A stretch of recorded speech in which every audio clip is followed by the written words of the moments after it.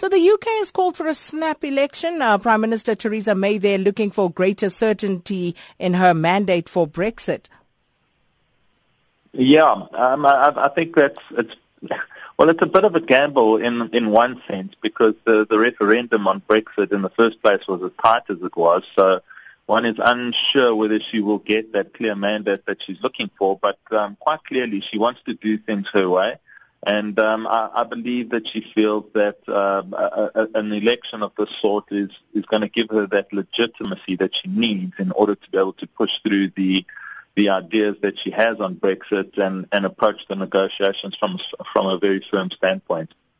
And then added to that, the geopolitical risk, you also have the first round of French elections on Sunday, and that will start to offer greater clarity, will it?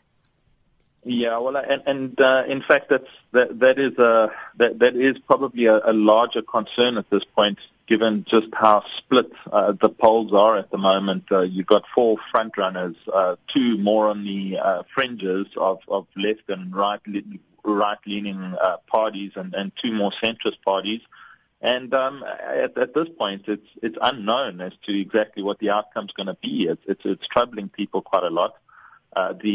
The range of potential outcomes on that is quite big. So we will be watching very carefully. It will very likely go to a second round of elections within the week that follows. And very soon we will have that political noise behind us. But the question is with what sort of consequences. Indeed.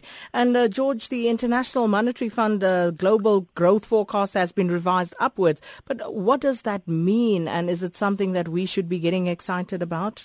Even just a little? Well, yeah, I mean, you've I think nailed it when you've asked, what does that mean? Because traditionally the IMF have been laggards in the way that they've forecast GDP growth, and quite honestly, we think that this is potentially just catching up to what the markets had already priced in. So we would caution about reading too much into this. We think we're already living that environment which holds some greater economic momentum, if you like, and so these forecasts to us don't mean a whole lot, but I guess at the fringe it is encouraging that at least the forecasts are being revised up and not down.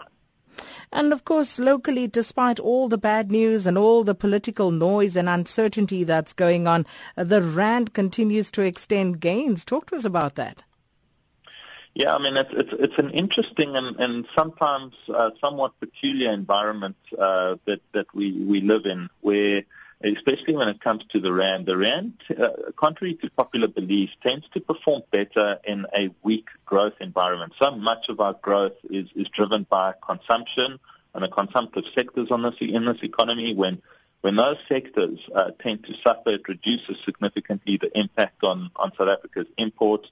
And you tend to find the likes of your trade account move back into surplus territory as it's done, and your current account deficit shrinking significantly. So the net effect of all of that is that, in fact, if anything, it enhances the resilience of the rand, which would go a long way to helping people understand why it's performing as well as it is, despite all the bad news and all the negative press around the politics that we've had in the past 2 weeks.